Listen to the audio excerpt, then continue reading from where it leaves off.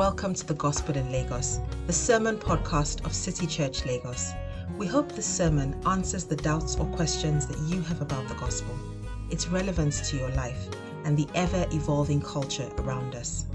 Our vision is to see the city of Lagos and beyond renewed by the gospel. And to make that happen, we need your support. You can do this by rating this podcast, following us, and giving through the Give tab on our website, citychurchlagos.com. Thank you for your generosity. We pray this sermon impacts you positively with the gospel.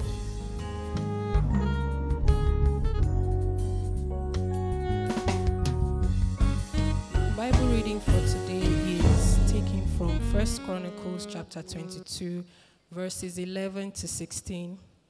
After the reading, I would say, "This is the word of the Lord." Please respond with, "Thanks be to God."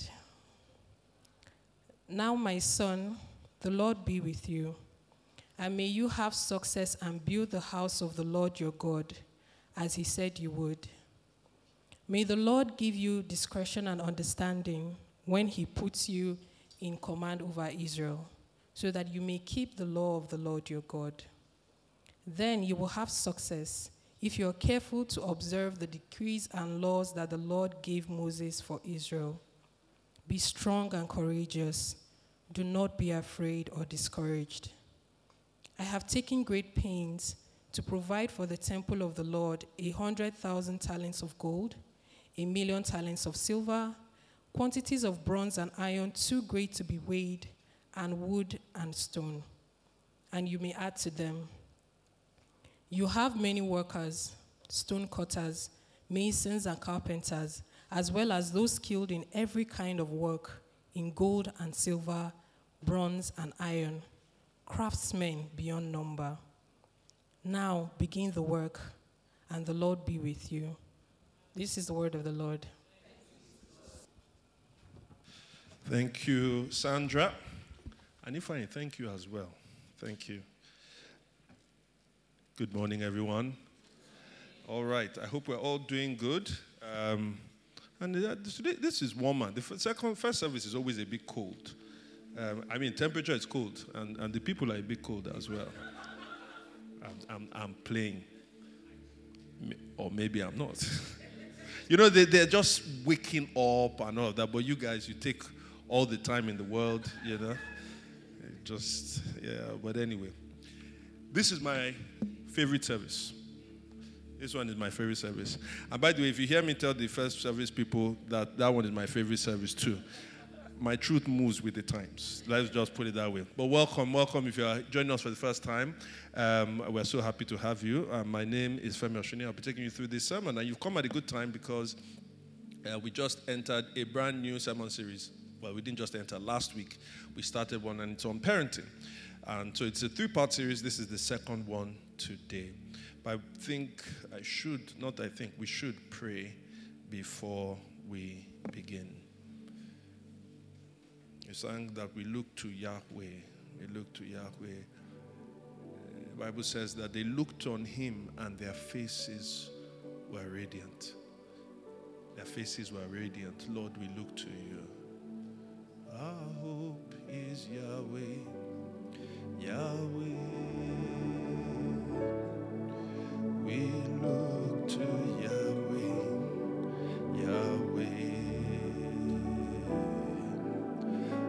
Forever Yahweh. Yahweh.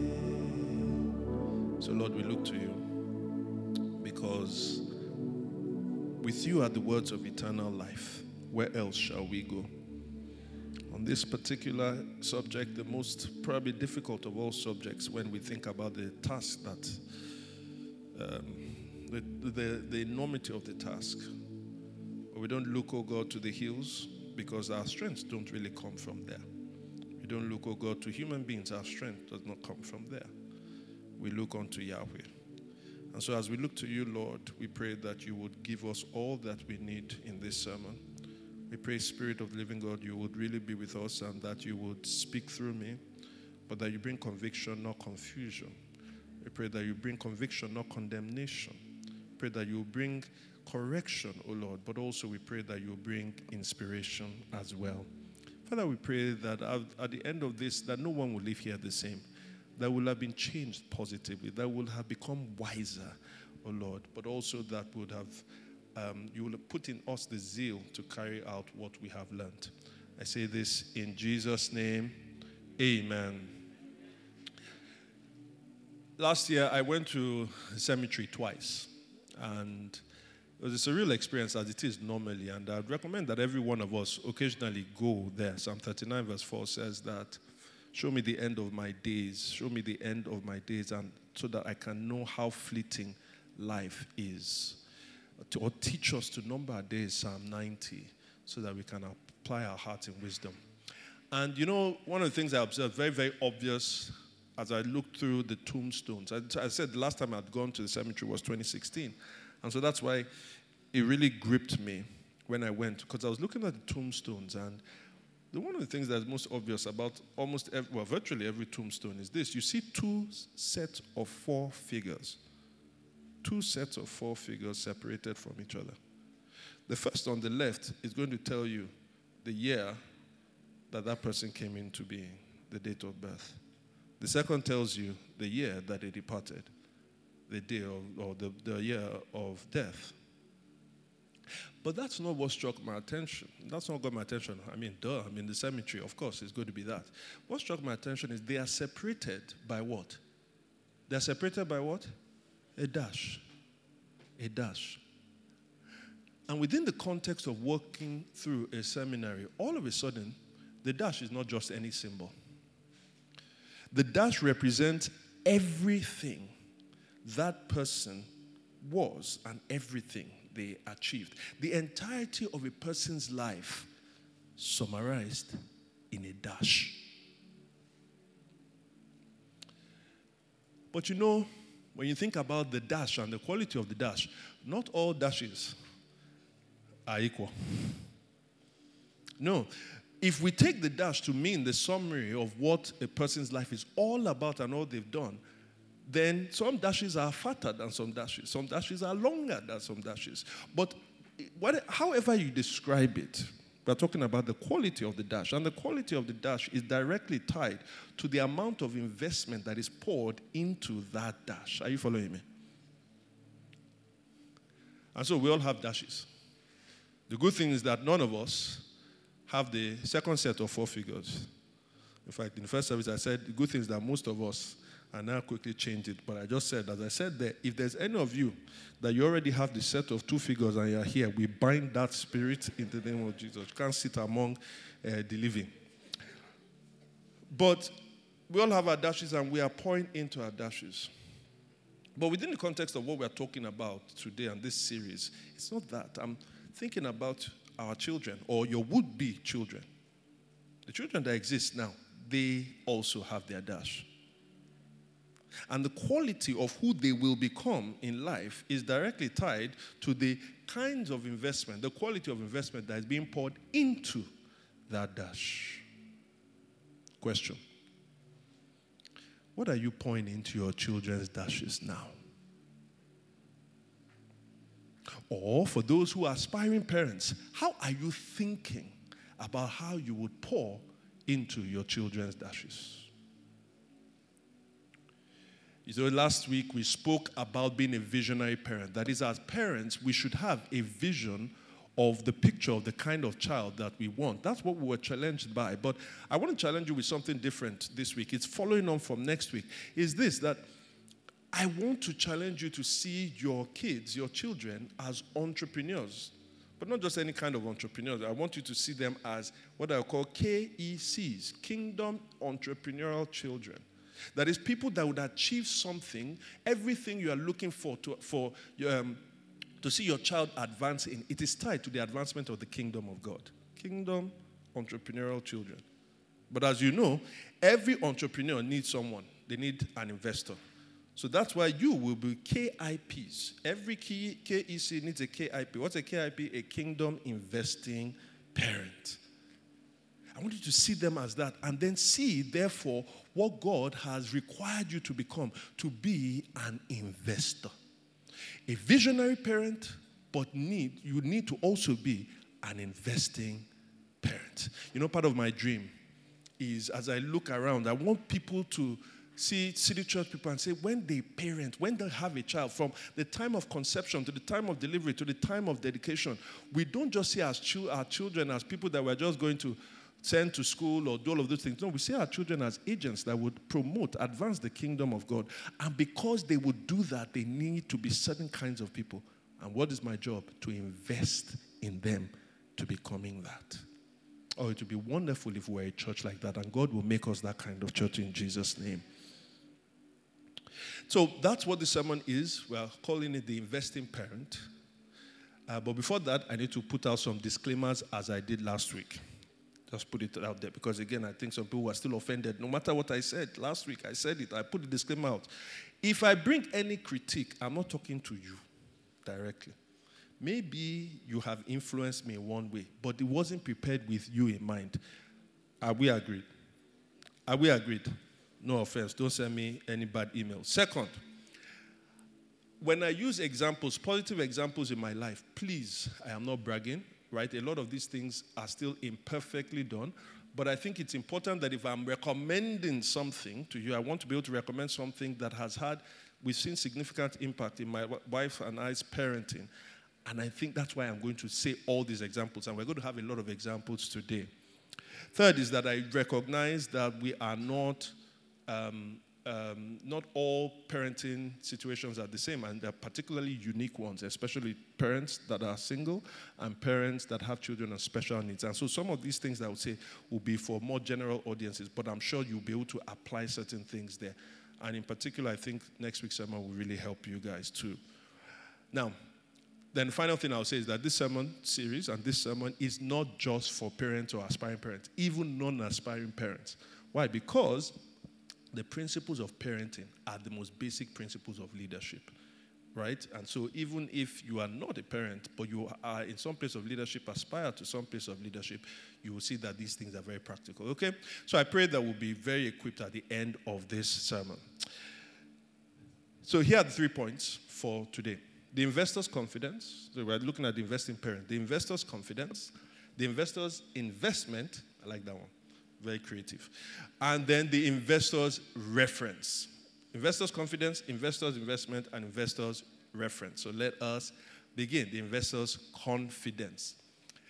Now, if you're an investor, if you have been an investor, here's what you know. Any good investor, when they have someone in front of them that is looking for an investment, the investor always needs confidence first before we invest, right? If you are already saying, should I not, should I give them $10,000 or not, please don't give them, because you don't have confidence. If you can't wait to give them, then you know that it is MMM is a fraud.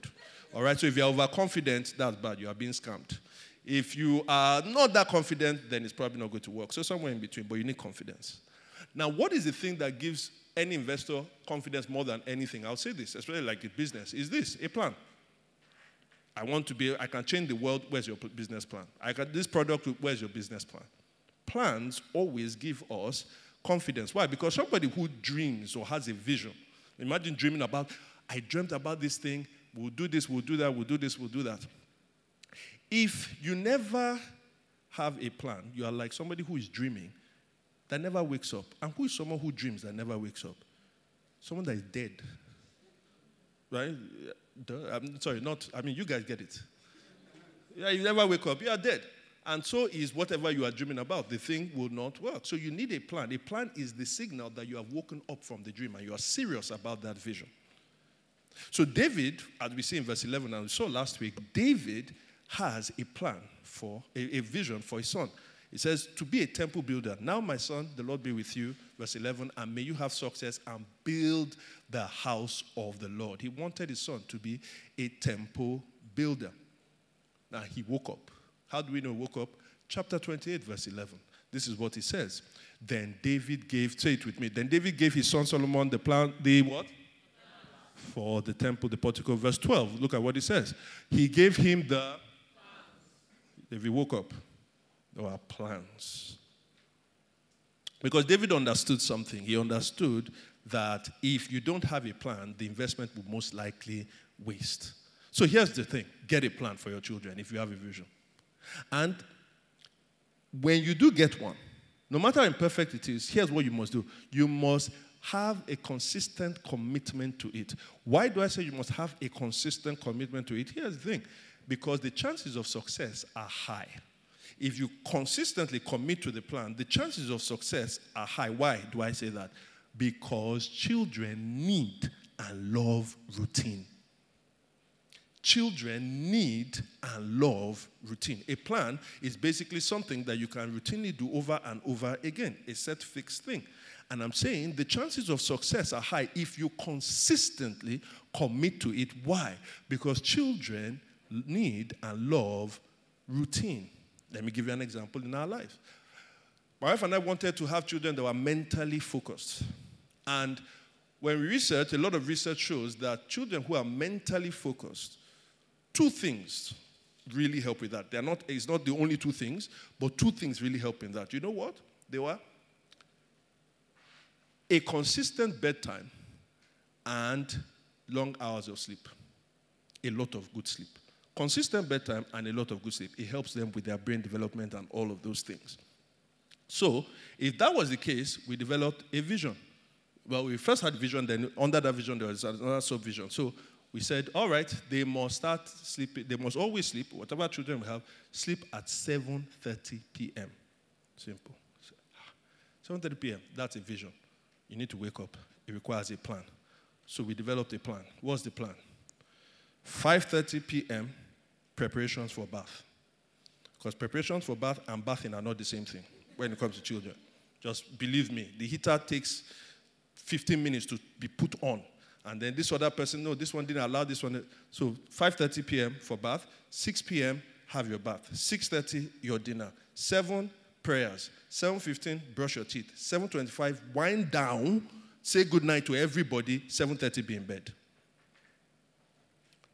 You want me to say it again? 5:30, prepare for bath. 6, have your bath. 6:30, come for have your dinner. 7 o'clock, say your prayers. I will do the prayers. We do the prayers together. 7:15, then you brush your teeth. 7:25, start winding down. Say goodnight to everybody and go. Now, give or take. Sometimes it goes 15 minutes above and all. There, it always happens. Funny enough, they never go below, but it always goes above. Right? It's not plus or minus, just plus. But by and large, they rotated around that. And let me tell you, my first son is 11 years old. We've only just changed his bedtime now that he's going to secondary school. We just changed it. We've run that for him 0 to 11. Now, of course, there are exceptions here and there, like if we went to a holiday and they went to someone's house. But very, very few exceptions. And I'll tell you, we probably have a 90-something% rate. If you don't believe me, ask people that have lived in our house. 7:30. In fact, we don't even have to force them. They know. When I'm knocking on my door, it's already 7 o'clock. I know. Why? Because children need and love routine. Even the prayer itself, we gave them routine. The prayers, because again, we wanted our children to be able to know historic Christian prayers, all right? And we started this really early. Really early. I'll speak about that. But so, we start this way. Our Father, who art in heaven, hallowed be your name, blah, blah. These are our prayers. Our Father, who art in heaven, blah, blah. We finish down, we go to, now I lay me down to sleep. I pray the Lord my soul to keep it, for I die before I wake. I pray the Lord my... Then we move to, may the grace of our Lord Jesus Christ, Son of God, blah, blah. Then we move to surely, blah, blah. We're on 4. We're going to the 5th one. Psalm 23 is loading, the KJV version. If you meet them, they can say it off head. Why? Because children need and love routine. If you have a plan and you consistently commit to that plan, they will follow through. And I say that start early. For many of us here, because this is the service where you don't have kids, but all of you are aspiring. Many of you are aspiring to have kids. This is the time you have to start thinking about it. Children learn very early. They learn very early. I started saying our Father to my youngest one before I think, either he was 11 months or he was 13 months. I would say, our Father who had an boy be looking, what are you saying? He knew the Our Father before he was 3 or 2 or something. He could say it. It wasn't like he was saying the right words all the time, but he knew the cadence and the rhythm. Because if you start early and you consistently commit to it, children need and love routine. So start early, but here's what I'll say. Start early, have a vision, stick to it consistently. But here's where the problem is. A lot of parents, and I'm not condemning, but I'm just telling you this, a lot of parents don't see success in the things they try to do. You know why? Because they're not consistent. Why are they not consistent? Because there is a, they don't get the right balance between what I'll call expressiveness and control. The balance of being in control of your house, parents miss it. Now with that, let me show you what I mean. I'll give you 4 parenting styles. These are popular parenting styles, but I want to talk about this in a graph, and I'll describe each of them and show you what we should aim for. So the first one, the first part of the graph, right? So here, we want to talk about expressiveness, the ability for your child to express. You allow them to express themselves. So on the right hand, extreme encourages expressiveness. On the left-hand side, curtails expressiveness, okay? Now, the result of that kind of parental activity can go from having your child to be compliant or lose compliance, okay? So, first parenting style, what we call the neglectful parent. What's the neglectful parent? As you can see, they're on the, go back. They're on the wrong side of everything, just bad, all right? They are the ones that are more absent, but still want control. Here's the result. Now, here's how they describe themselves. I can't always be around when I am earning a living for the children. But it's important they behave when I do have time together with them. Problem with you. This is what happens. You lose the right to correct them for lack of presence or because of your absence. Hence, despite your surprise, like I told them to do something and they did not do it. Despite your surprise, they still don't listen to you. Eventually, these children grow up to be hard, rebellious children. Do you know what I mean by hard, rebellious? These are the children that already, by the time you are 7, 8, when you threaten them with something, they just look at you. So what? They don't respect you. They don't love you because you are not there. So when you demand something from them, they're like, who gives you the right? You lose the right for it. And when they grow up, these are really, really hard people. Like really, really hard people in life. Second, the next one is the permissive parent. Now, this one, children now. Children, they are children. Just allow them. So let's describe them. What is their own description? Kids need to be expressive. Duh. They will learn the lessons over time. So all these things, they are correcting them. This is not where they learn it. They learn it over time. The risk of being too firm in correcting risks killing their expressiveness. So just leave them. They will learn over time. Here's the problem. When children do the things that they do, it's called immaturity. No child is born mature, except you are Jesus. And even he had to grow, right? No child is mature. And if you think maturity is a good thing and immaturity is not a really good thing, when you say just allow them to do whatever they want, you are enthroning immaturity in their lives. And by the time you finish with that, it will make them obnoxious to others, not even just parents, to their friends. When my sisters and I were growing up, we always knew who were what we call spoiled children. We were very legalistic and very, very moralistic, very judgmental. But essentially, if you came to our house and you were jumping on the chairs, we don't jump on chairs in our house. You understand? You just put your slippers anywhere. Well, we always call them spoiled. You are spoiled. You're a spoiled brat. I said we were judgmental. But people were obnoxious. You knew those people. You knew the people you didn't want to invite to your party. They don't learn authority structures, the kind of authority structures that adulthood is characterized by.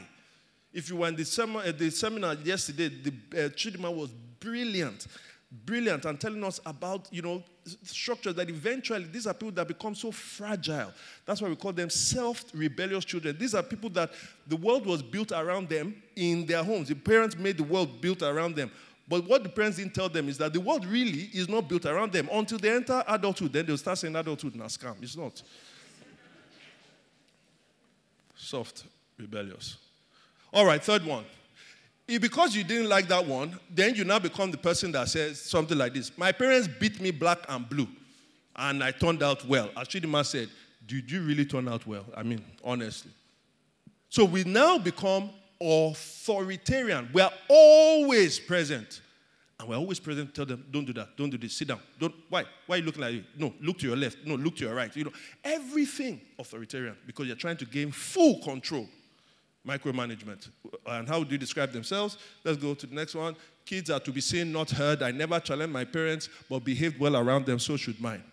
Problem. You raise kids who lock up their potential and never fulfill it. They can't engage with authority, only submit. In fact, they'll be subservient to it no matter what the consequences to them. Let me tell you, a lot of people that are in abusive relationships that can't come out of those abusive relationships is because they grew up under authoritarianism. They just get used to it. And so what do you raise? You raise insecure, compliant kids. Yes, they are compliant, but they are very insecure. Every time you move, but I don't know, what's that bone? What does, what's that? They what? They tremble. It's not tremble. It's you are knee-jerk reactions. You flinch. Thank you, Daniela. People that understand English. Okay. So, yeah, they just flinch. Any small thing. And that's how they think about authority. Now, here's the thing. We do want our children to be expressive. That is important because that's where the God-given talent comes out. But they need to be doing that within a controlled environment. And that leads me to the fourth one. What do we have? Authoritative what? Parents. Who are these parents? Right, let's read it. Authoritative parents are kids needs to have expression to learn who God's made them, but within a safe, loving, and controlled environment that is characterized by discipline. Some people don't think discipline goes with love and safe, right, and controlled, but it is, and I'll get to it very soon. So with this, because you are always present and loving, you earn the right to correct them. They understand authority, and they themselves can become, they understand authority can be loving, and they learn to do the same. In other words, if they are put in positions of authority, they themselves will know how to exercise loving authority. And what do you raise with this? Confident but respectful kids. Confident to express themselves, but respectful to know that the world isn't built around them. How many of us want those kinds of kids? That's why you have to be authoritative. How can I be authoritative? Very simple. 2 words, although there's and inside. Before somebody tells me that, no, that's 3. And is not counted. 2 words, what are they? Bark and bite. Bark and bite. How can I be an authoritative parent? Bark and bite. How can you be an authoritative parent? Very important. Bark and bite. You see, what do I mean by barking and biting? I mean, you need to empower your barking, because barking is what you do most of the time. The only way you empower your barking is by biting a few times. I don't know if you've ever met, I know some of you have dog trauma.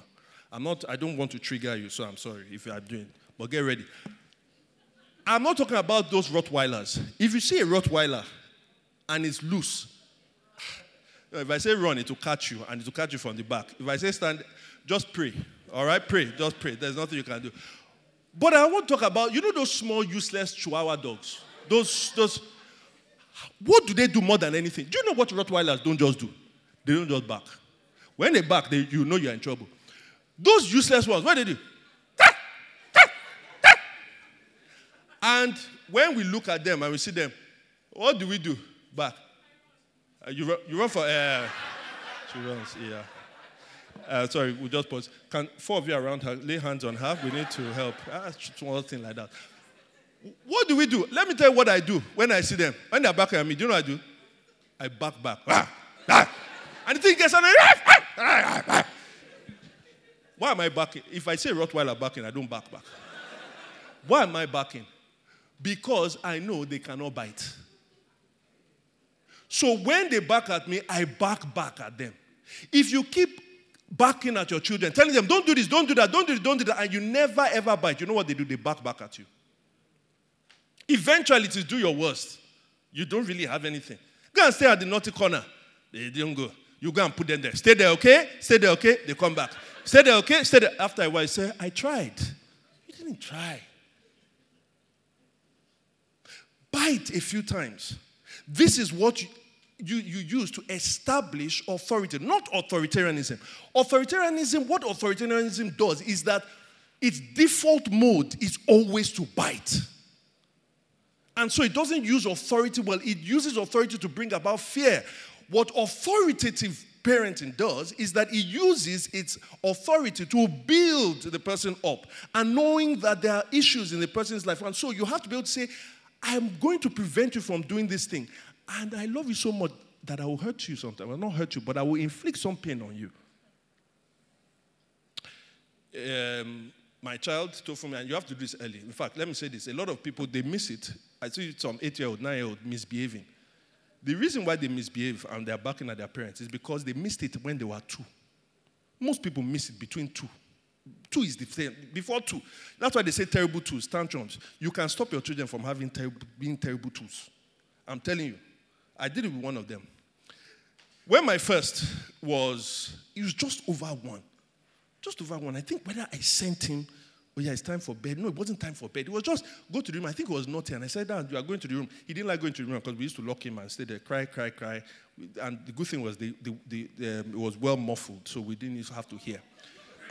And the guy slept. It didn't kill him. You've seen him all walking around here. Now, so one particular day, I don't know who spoke to him. Something spoke to him. He stood in front and said he's not going. I said, Oga, go. He said he's not going. Then he went on the floor. I wanted to pass to carry him. He said, I won't even pass. So I first wanted to look. I looked at the mirror. I'm like, it's me that is 6'4.5". I told my wife, please just look aside. I carried him because only one person can carry somebody. I carried him, took him inside the room. What I did to him is not important. What is important is the result. Every other time I told him to go inside, even till now, he always goes. You have to back and bite. Are you following me? Somebody will say, because, the Bible says, spare the rod, spoil the child. Now, some smart wisecracker will come and tell me, the rod is actually metaphoric for discipline. Uncle, auntie, I know. But it's not only just that.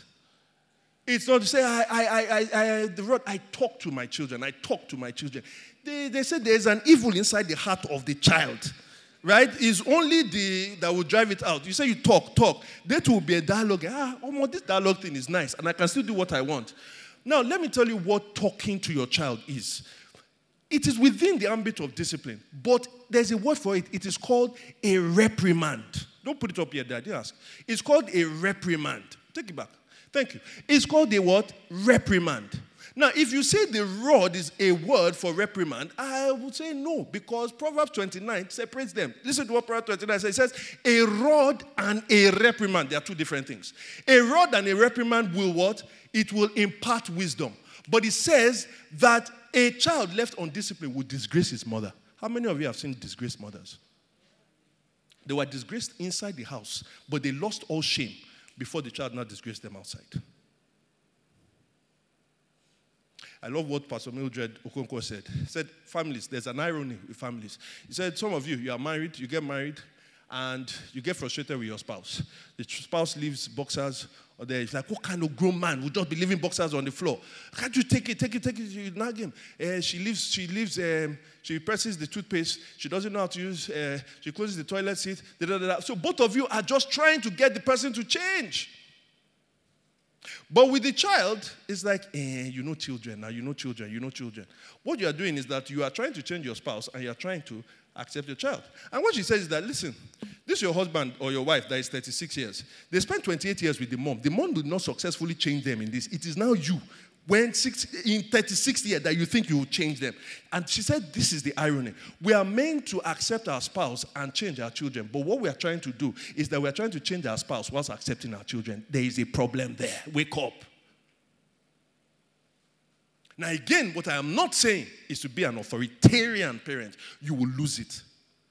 But I'm saying that God requires us to have a level of control. Why? Because the plan can only be effected when there is a level of control. Am I speaking to somebody? My parents beat me. They beat me. Do you know how many times they beat me in my life? I can't count how many times. I can't count. It's not up to the number of fingers on my hand do not amount to the number of times my dad beat me. Probably beat me like 2 or 3 times in my entire life. But I feared that back. My mom beat me as well. Again, not up to 5 times. But I feared the back because they had a bite. Amen. You cry woof, woof, woof.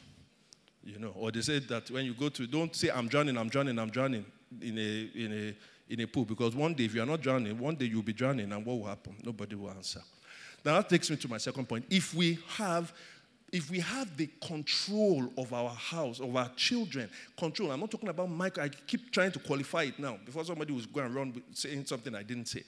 If we have the right control, loving control, where they're able to express themselves, if we do that, then what happens is we can be more confident that any investment that we make in them most likely will yield its return. So now we are ready to know how to invest. How do we invest? That's second point, the investor's investment. Now, there are 3 ways you can invest, and I'll spend a little bit of time here. And I'm going to use the categories that we had last week. 1, the technical. 2, the socio-emotional. And 3, the spiritual. Did you remember, or you've already forgotten? You have forgotten. All right. But I've reminded you. So the technical, the socio-emotional, and the spiritual. These are different places we invest in a child. So, technical. First of all, if you look at verse 14, it says that David says, I have taken great pains to provide for the temple of the Lord 100,000 talents of gold, 1,000,000 talents of silver, quantities of bronze, and what are we getting here? David has a vision for the child. But he doesn't just have the vision for the child, he is providing everything technically that child would need to be able to develop that thing, the temple. Are you following? Therefore, we are also required to provide everything within our capacity, right? That will enable our children to have the skills that will enable them to accomplish what it is that we see them technically. So, for instance, I would say, invest in their schooling, invest in their schooling, invest in their schooling. Please, never ever, if you run budgets as you should with your personal finances, never put children's school fees under expense line. It's not an expense. It's an investment. Are you following me? And so if you do that, all of a sudden you can know what you have to sacrifice. I said in the first service, my parents could have bought a house that we would live in very, very long. But because of the kind of education we wanted to give myself and my sisters, they did not buy their house until 18 years into marriage. Whilst all their friends were buying houses and taking their children to schools that were less than the ones we were going to, they didn't see it as a right investment. According to what you can afford, give your children the best education you can. But I want to say a little bit more beyond that formal education. I want to talk a little bit about the things that the schools cannot give you. The things the schools can't give that you need to give your children. And particularly what I mean by that is shielding them from particular bad habits, but also providing them with specific life skills. Shielding them from particular bad habits and providing them with specific life skills. And I want to tackle a particular thing here. Screen time and video games. Screen time and video games. Turn to your neighbor and say, oh. Uh-huh. Screen time. I'm not going to go into how much addiction is built into the screen time and all of those things, but just to say this. You guys, we have not yet fully overcome how to get off our screens. How do you think these children that can't even read all the research and everything, the children are just going with these things? It is affecting, it's an epidemic. And I've said this in other sermons, how people have seen the rise of depression in children, the rapid rise of depression in children, and it has correlated with the entry of the smartphone into the world. It is crazy how much they correlate with one another. But let's put that aside.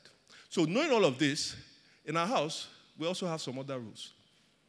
During term time in school, children don't watch TV between Monday, from Sunday afternoon to Friday afternoon. No TV. None. It's there. It's black. They see it like the tree of knowledge of good and evil. They cannot touch it. They can't. Second, when they do watch they can watch, so they start watching Friday, Saturday. So now, by the way, I just said the bedtime, it doesn't extend. It's Monday to Friday, that is 7:30. So weekends, we are generous with them. It's 8 p.m. on weekends. So now, on weekends, On weekends, and it's true, it's just true. On weekends, they're allowed to watch TV, but they can't start watching TV until it's either 12 or 2. 12 or 2. And they must finish by 6 o'clock because, that whole, because they can go to bed at 8. So now it's not 5:30. We start everything by 6 o'clock. So 6. And listen, at this point now, they don't even see it as missing anything. Like, this program, they don't even know the programs between 11. They just don't know. And what you don't know cannot what? Yeah. But let me tell you about video games too. With video games, the thing about video games, and particularly for boys, here's the good thing about it. It gives boys not just boys, girls and boys, but boys play video games more. It gives them a sense. It scratches an itch in boys, which is the accomplishment itch. They want to feel like they've accomplished something. Here's the problem with video games. It gives a false sense of accomplishment within a digital world. It's not that they don't accomplish something. It's not that they don't go up a leader table, all of those things.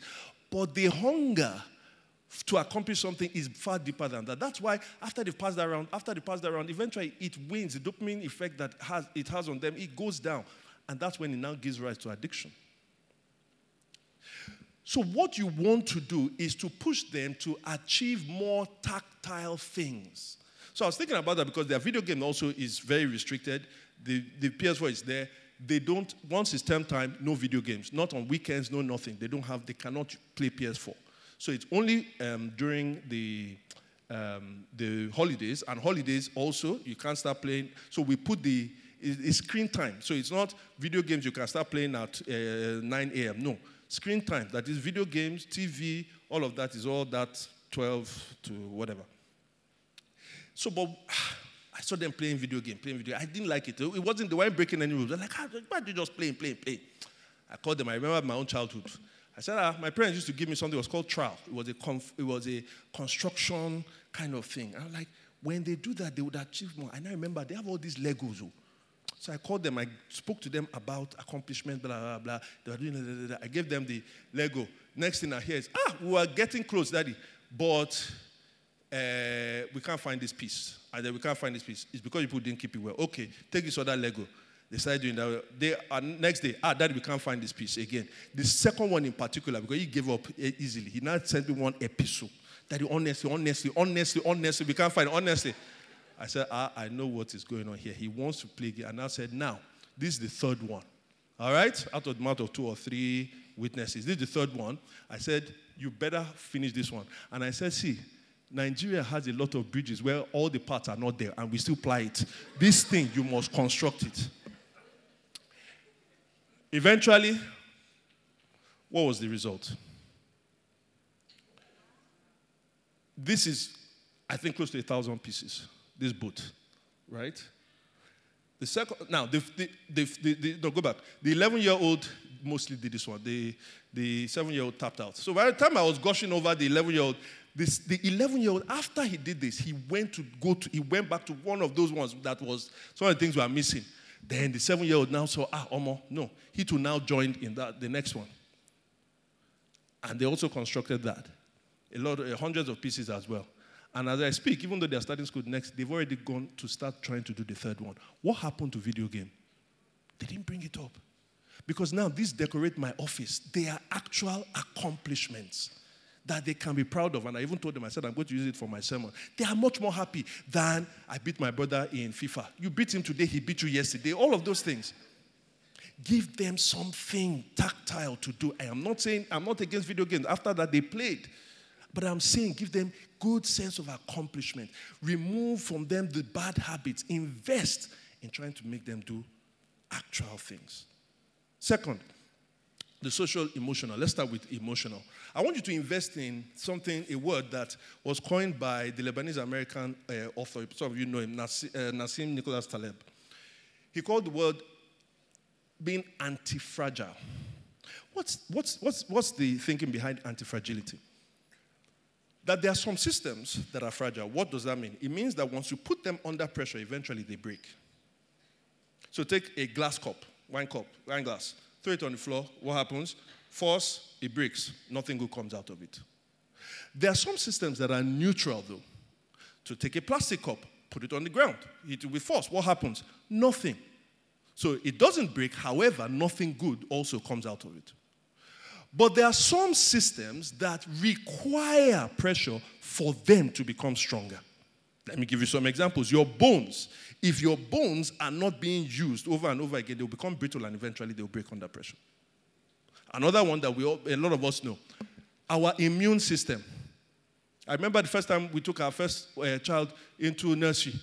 And for the first 3 weeks, we always had to go and pick. We're like, we are spending a lot of money not to be having this child. And there in the UK, once there's an infection, they say you can't bring it back for 3 days. So wait. We are spending all this money and coming. They said it's the immune system. In other words, because he has been in the house and we protected him from germs, the worst way to protect people from germs is to protect them from germs. You expose the immune system to those germs so that your antibodies can grow and they can know how to fight it. Anti-fragile systems need pressure for them to become stronger. Notice the two examples I give, and I can give more, but the two examples I give, where they come from? From human beings. Why? Because human beings, the entirety of a human system is what? Anti-fragile. That's why we have the saying. It says, what can't kill you will make you what? Stronger. So here's the problem. If we overcuddle our children, if we make life easy for them, eventually the world that is out there, as Rocky said in Rocky 6, or is it Rocky 5? No, Rocky 6. Rocky 5 was nonsense. Rocky 6, when he was talking to his son and he was saying, life will, this one you're complaining, you are spoiled. He said, life will beat you down. But the most important thing is not how many times you fall. It is whether you keep rise up and you keep going, even though life is beating at you. I remember one of our mates, the thing about nannies sometimes is that the nannies become over-attached to the children. So this one, I think it was our second child because, our second child was slightly spoiled a little bit. But there was this one, she, at the age of 2.5, 3 years old, wants to go up the stairs. And when you try, hey, come and carry me. And she would now come. I said, one day I said, come, this child will not walk. No, put him down. Hey, put him down. The boy is walking. You have seen him. If you overcuddle your children, now I'm giving you physical things, but if you overcuddle them emotionally, you will be creating fragile systems so that when they go into the workplace, every time they get a small reprimand, now not the rod though, reprimand, they start crying, they start blaming people, they start saying this person that. Have you ever met anybody who keeps changing their workplace? Because every workplace, the last 8 places they've been to is very toxic. Auntie, if you've gone to 8 places where all of them are toxic, maybe toxicity is inside you. But they're anti-fragile. They're fragile. And we're meant to create anti-fragile states. So what do you have to do to create anti-fragile children? You know what you do? Invest in inspiration and motivation. You say, motivation speaker. Yes. Be your children's motivation speaker. Their inspiration. Tell them things. Show them how. Let me tell you. This will sound cheesy. They work for me. But it sounds cheesy because it worked for David, it worked for me. Look at what David said in verse 13. Be strong and courageous. Do not be afraid or discouraged. So I have a saying with my boys. The saying goes something like this. We are Osunnuyis. We don't say we can't because it's hard. We say it's hard, but we can. We are Osunnuyis. You can't apply it to your own. And don't steal it. If any of you say it's trademarked. But tell them, we are Osunnuyis. We don't say we can't because it's hard. We say it's hard, but we can. Now, you notice, I haven't said, say to it, it's not hard. It's hard. You cry, it's hard. That's over positivism. You acknowledge the truth for what it is, but then you acknowledge what is inside of you to be able to overcome it. But I added one more thing. I tied it to an identity. So that where every other person, where the Agus and the Aderemis and the Oshinubis and where they are just saying that it is easy and they fall. Oh, the Aderemis are there. It was fictitious. Sorry, nothing. I was nothing.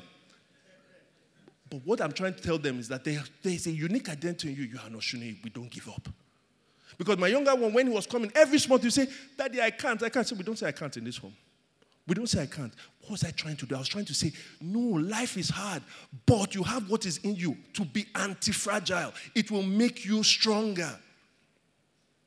And I don't just do this myself, the investing of inspiration and motivation. I refer them to others. Believe it or not, I give my children John Maxwell videos to listen to and to summarize. I'm not joking. Let me give you the last one I sent them. This is what my younger one said. This was the summary. Let me give you the older one first. The older one said something like this. After I watched it, where are you? Okay, so this was his own summary. He says, it's quicker, faster, he's 11. It's quicker, faster, and easier downhill than it is uphill. Most of the important things you need to do is uphill. The biggest leading problem is yourself without self-discipline. And to go uphill is impossible without self-discipline. Nobody can carry you uphill. Nobody can coach you uphill. Nobody can push you uphill. Nobody can take you uphill. Only yourself, and you need self-discipline for that. That's it, period. No free rides, no accidental achievement. Just put in the hard work, and guess what you need to be able to have success on that? Self-discipline. My younger one said, he's 7, so he said,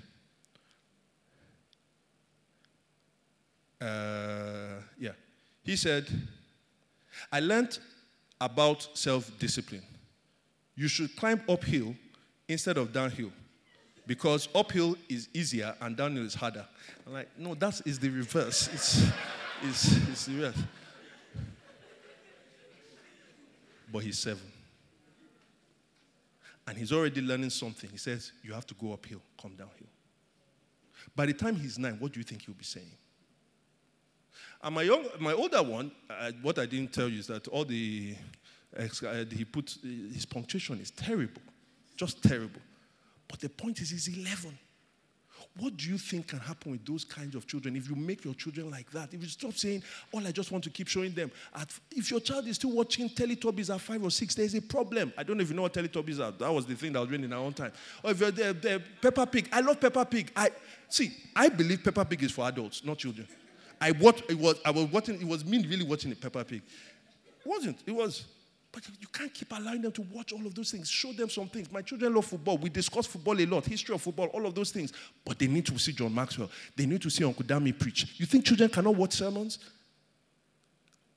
To my amazement and embarrassment, my children started watching the sermons before I recommended them.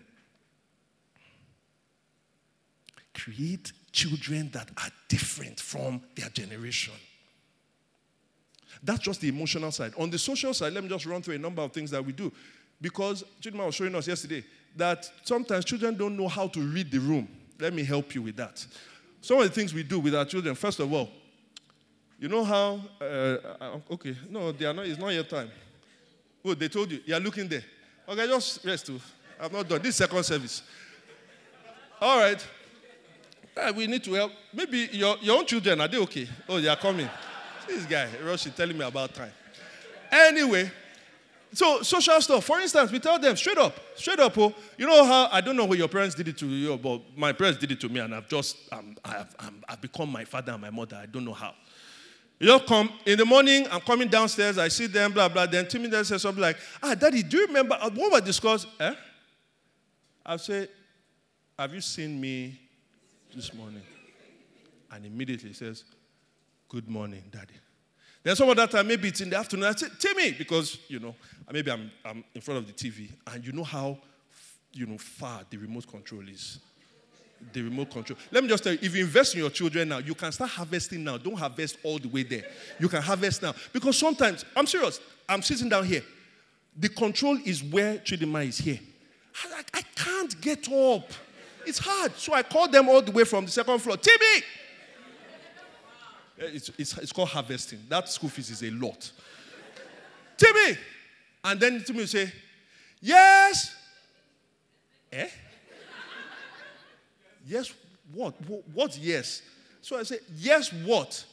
And what I'm trying to tell him, they're like, yes, see, the person that you're saying yes to, do you know what it takes to produce you? No, do you know the kind of hard work? Sorry, just leave that. Just allow that to pass by, all right? The point is, God, do you know how long I was here before you? You don't yes. You don't yes who? Daddy. And we said that for them to, we're adults. Now, they're not perfect. I'm sure my children have said hi to some of you here. So don't go and say, I remember that time you said hi. But I'm saying they're learning a principle. Why? I remember the Femi shared the story with me. I'm paraphrasing, I may not get all the details right. But he said that there was a very wealthy man, it may have been Shubham Balogun, wanted to sell one of his companies, and he put it out there. And there were a number of bids. And there were these people that really, the people with the highest bid, they came, showed him, and they came with, all of the PowerPoint, everything. They came with the data. They showed him all the different projections, blah, blah, blah. All right, no problem. They said there was one other guy. As he entered, he just went, Daddy, he just started talking all the things. But said, where did you come from? You have training. You have training. How much was the bid? His bid was probably 20% lower than the other one. He gave it to that one. All because he said, Daddy, I don't want my children to miss a contract because they don't know. They'll go and say hi to somebody. Are you following what I'm saying? Social intelligence is important. You may think that you are just trying to create them to be modern. They don't live in the modern world. They live in this world. So social cues make them intelligent. One more thing. Recently, one of them, a friend of his said something to him. And I think that one said it in passing. When the mom came to our house. The friend wasn't there. He had gone home. It was maybe the next day. My child now says something to the mom about what was said. But that thing was negative. He put the mom in a negative light. And my child was just talking. He didn't even know. So me, I was not like, but you know that whatever. The guy said, no, it's not like that. He really said, this boy, no, he didn't get. So eventually she left. And I had to sit him down. I said, now let's talk about what happened. I said, this thing you just said now, you've compared what they have with what you have. And you've shown that their own is negative. How do you think the mom will feel? Especially that it was her child that said it. Now froze. Always thought, you weren't thinking about that, were you? Oh, good. Second, I said, do you not think she will go and tell her son? Now your friend is now going to realize that you cannot keep things in confidence.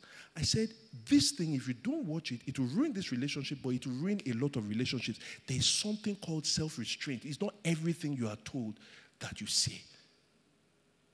I'm saying, guys, our children are not too young to be having these conversations. Now, this is me being an authoritative parent. I did not punish him. I did not send him. I'm having a conversation, a wider conversation. For some of us who would say something like, hey, my child is already 8. I missed it at 2.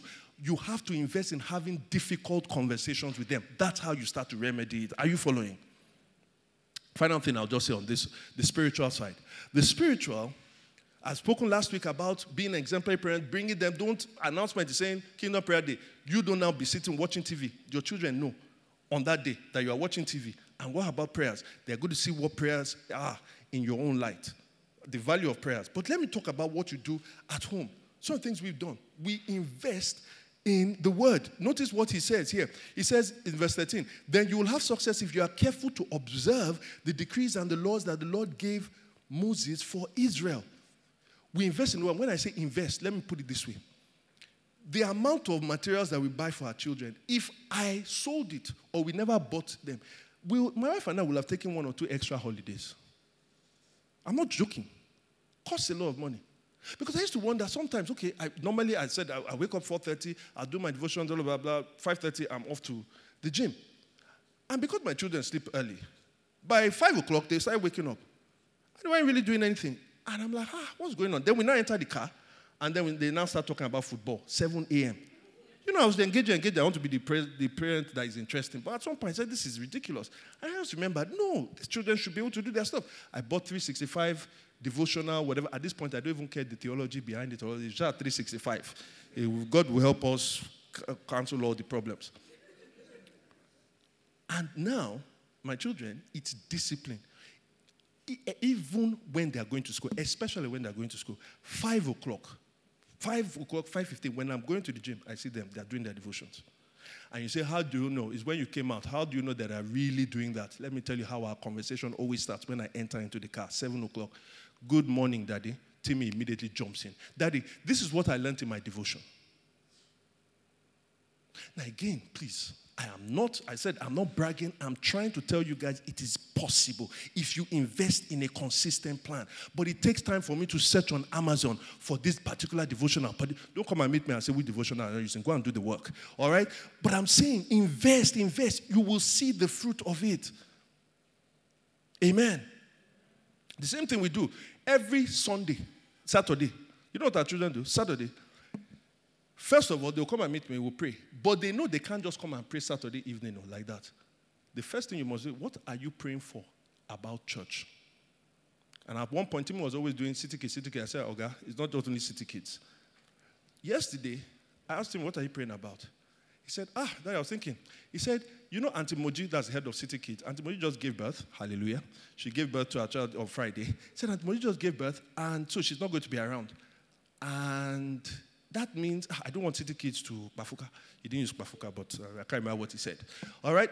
He said, I don't want it to. I'm going to pray that all the teachers and all the whatever, they do very well so that City Kids will go well. And I said that, but Uncle Tolmo is on leave too. There's something called paternity leave. I explained what paternity leave is to them and maternity leave. And I said, we need to pray because Uncle Tolmo is the one that handles all those things there. I didn't tell him anything. That was what the 7-year-old did. He could not have done that when he was 5. A plan. Consistent, authoritative. You must come and you must say something that you are going to pray about. If you do that, guys, I'm telling you, your children will surprise you. And I pray your unborn children and the children you have now, they will surprise you. Put the work in. And after they do that, you know what they do next? They go to their mom to come and give offering to church. Because it's a cashless society. And we've thought about how can we do our children, because my wife and I don't hold cash. So literally, because they both have accounts that we deposit in every month, something I learned from my parents, we deposit something every month as you're building stuff for them. It's from that account every week. Now, Timmy, because he had been going around, he had missed some things, he owed for 8 weeks. So yesterday, no, Tofimi's own is different. Tofimi was 7 weeks. It's just that Timmy didn't sleep in our house the week before. So Tofimi was now looking down on him. He did 7 weeks, Timmy 8 weeks. But they paid everything. Why? It's not when you are now 32. You now start saying, is tithing and offering really something that the Bible teaches? And you start trying to engage all of those things. No. Build it in them. Now they are proud to do that. Do you know that they said they are going for a party? The present for their children, they buy from their account. My wife and I said, now wow, he's your friend now. Buy from your account. Guys, I'm saying this and I'm really serious about this. If you invest spiritually in your children, you will see the reward. The final thing I should say on this, and you see it here. David said, now my son, verse 11, the Lord be with you. May you have success. He says, verse 12, may the Lord give you discretion and understanding. And then in verse 16, he says, now begin the work and the Lord will be with you. You know what he's doing? He's praying. But it's not just any kind of prayer. He's not praying with him. He's not even praying for him. He's praying over him. You see, my parents are not perfect, but I thought they did a good job. But despite the good job that they did, yours truly still went far into the world. I went far. What pulled me back? When their authority could not bring me back again, there was something they were investing in. They prayed every single day. They prayed for us, but anytime birthdays used to come, they'll call, and my dad would go on, you will be this, you will be that, you will be this, you will be that. At some point, it used to be boring. I'm a parent now. Now, self, I can't even kneel down to hear because I know the value of it. And this is one part I struggled and I didn't start off very well. But I'm telling you guys, have the habit of blessing your children. I'm speaking particularly to the would-be fathers. Don't get into this sort of immature thing about what's the effect, how does it work. But guys, don't become too smart that you become foolish. Put your hand upon your children. Bless them. My wife came up with a suggestion when my son was turning 10. Said we can't just do this thing ordinarily. So what we did, we asked for the 2 grandfathers to come. And in the evening, they put a patriarchal blessing upon our son. Guys, invest in your children spiritually. You will see the result. Amen. So let me end with my final point. Sorry for taking too much time. But why? Somebody may ask, how do I know that this thing will work? How do I know it's universal and it's not just for you and your home? All this Lego and all this whatever. Let me say this. I am not asking you to do exactly what we've done. One size doesn't fit all. I am not saying that your children must go to bed. Your children don't have to go to bed at 7:30. Maybe they should go at 7:15. All right? I'm not saying your children must do Lego. I'm not saying all of that. Here's what I am saying you must do. You must do this. You must consistently invest in your children's you must consistently invest in your children within a plan you consistently execute, underpinned by different levels of authoritative parenting if you are to see results. Let me say it again. You must consistently invest in your kid within a certain plan or some plans that you consistently execute, underpinned by different levels of authoritative parenting if you are to see results. Why do I know you will see results? It's not just because of the many imperfect examples that are given in our own lives. It's not even because of the enormous amount of research that backs up what I'm saying. It's because of this. The God in whose image we are formed is the original investing parent. God's most significant work in the world was as an investing parent. What's his most significant work in the world? It's really that God is going to save the world. So let me put it in starker terms. God's salvation of the world is his ROPI in his son, Jesus. What's ROPI? ROPI. What's ROPI? Let me tell you. ROPI, return on parenting investment. God's salvation of the world is essentially his return on his parenting investment in his son, Jesus. Or maybe I can put it in another way and listen to this very carefully. With a divine parenting plan in place, God invested in his son so that he can invest his son. With a divine parenting plan in place, God invested in his son so that he could invest his son. What do I mean? Jesus' life was fully planned. His parenting life was planned from the time he was born up until the time he was ready for his ministry. It was fully planned. It was planned by prophecy, it was planned by scripture, and it was planned by tradition. I'll take you through all three. Planned by prophecy, his birth, the manner of his birth, and the place of his birth by prophecy. How do we know? 600 plus years before, to 700 years, Isaiah said this. He said, therefore the Lord himself will give you a sign. The virgin will conceive and give birth to his son, and he shall be called Emmanuel. The way he was going to be birthed was already planned. But also the place of his birth. Micah 5 verse 2. And he says, but you, Bethlehem, Ephrathah, though you are small among the clans of Judah, out of you will come for me one who will be ruler over Israel. This birth was already planned by prophecy. But what about the initial part of his parenting? Well, that was planned for by scripture. Because it says in Luke chapter 2 verse 22, it says, when the time, whenever you see something about the time, that is fitted with a plan. When the time came for the purification rites required by the law of Moses. In other words, there was something required through scripture that every child should go through that were Jewish children. So it doesn't have to be something specific for the child, but something that was already there in scripture. It says Joseph and Mary took him to Jerusalem to present him to the Lord. Another one was that he went through the festivals. It says in verse 41 of chapter 2, every year Jesus' parents went to Jerusalem for the festival of Passover. But what about as Jesus was growing?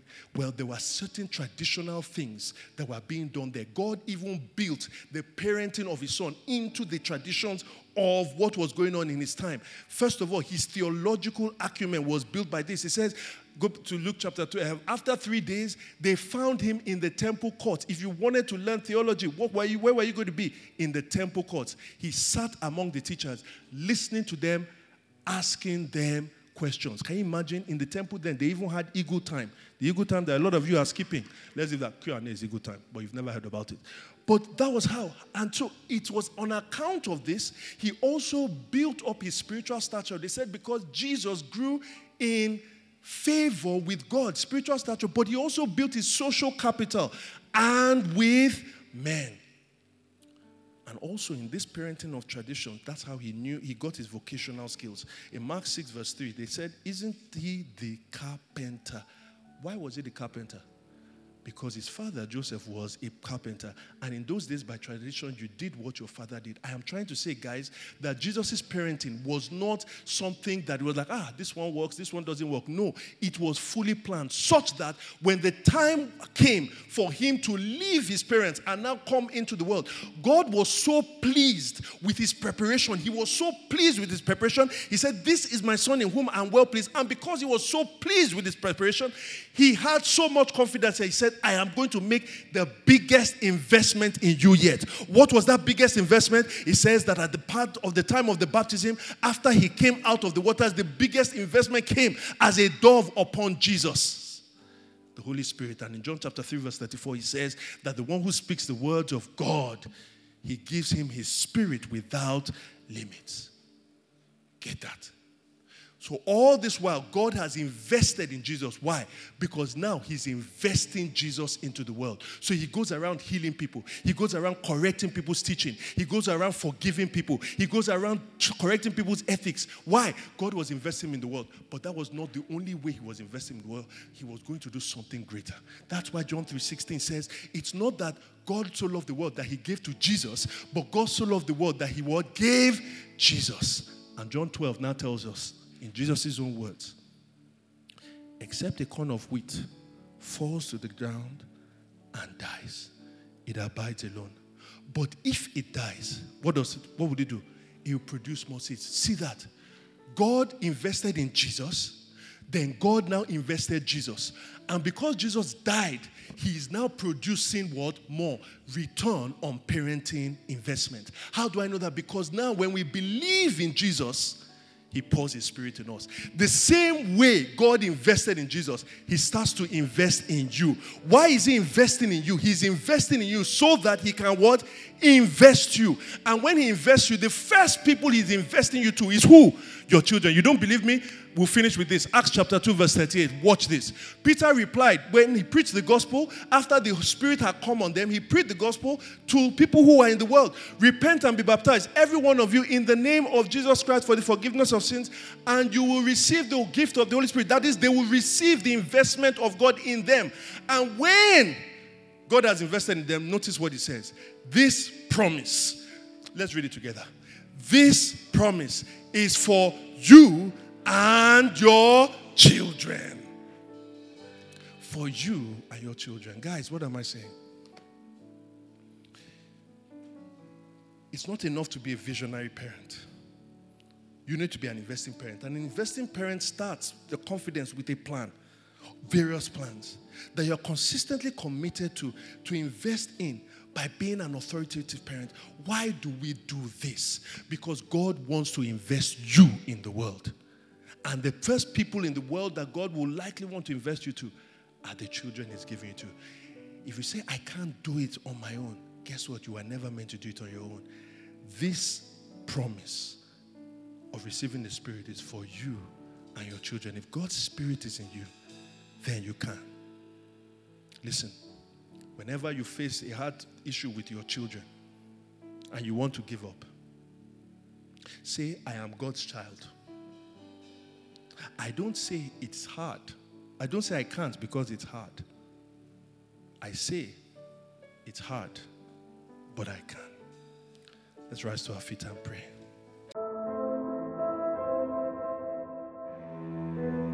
Thanks for listening.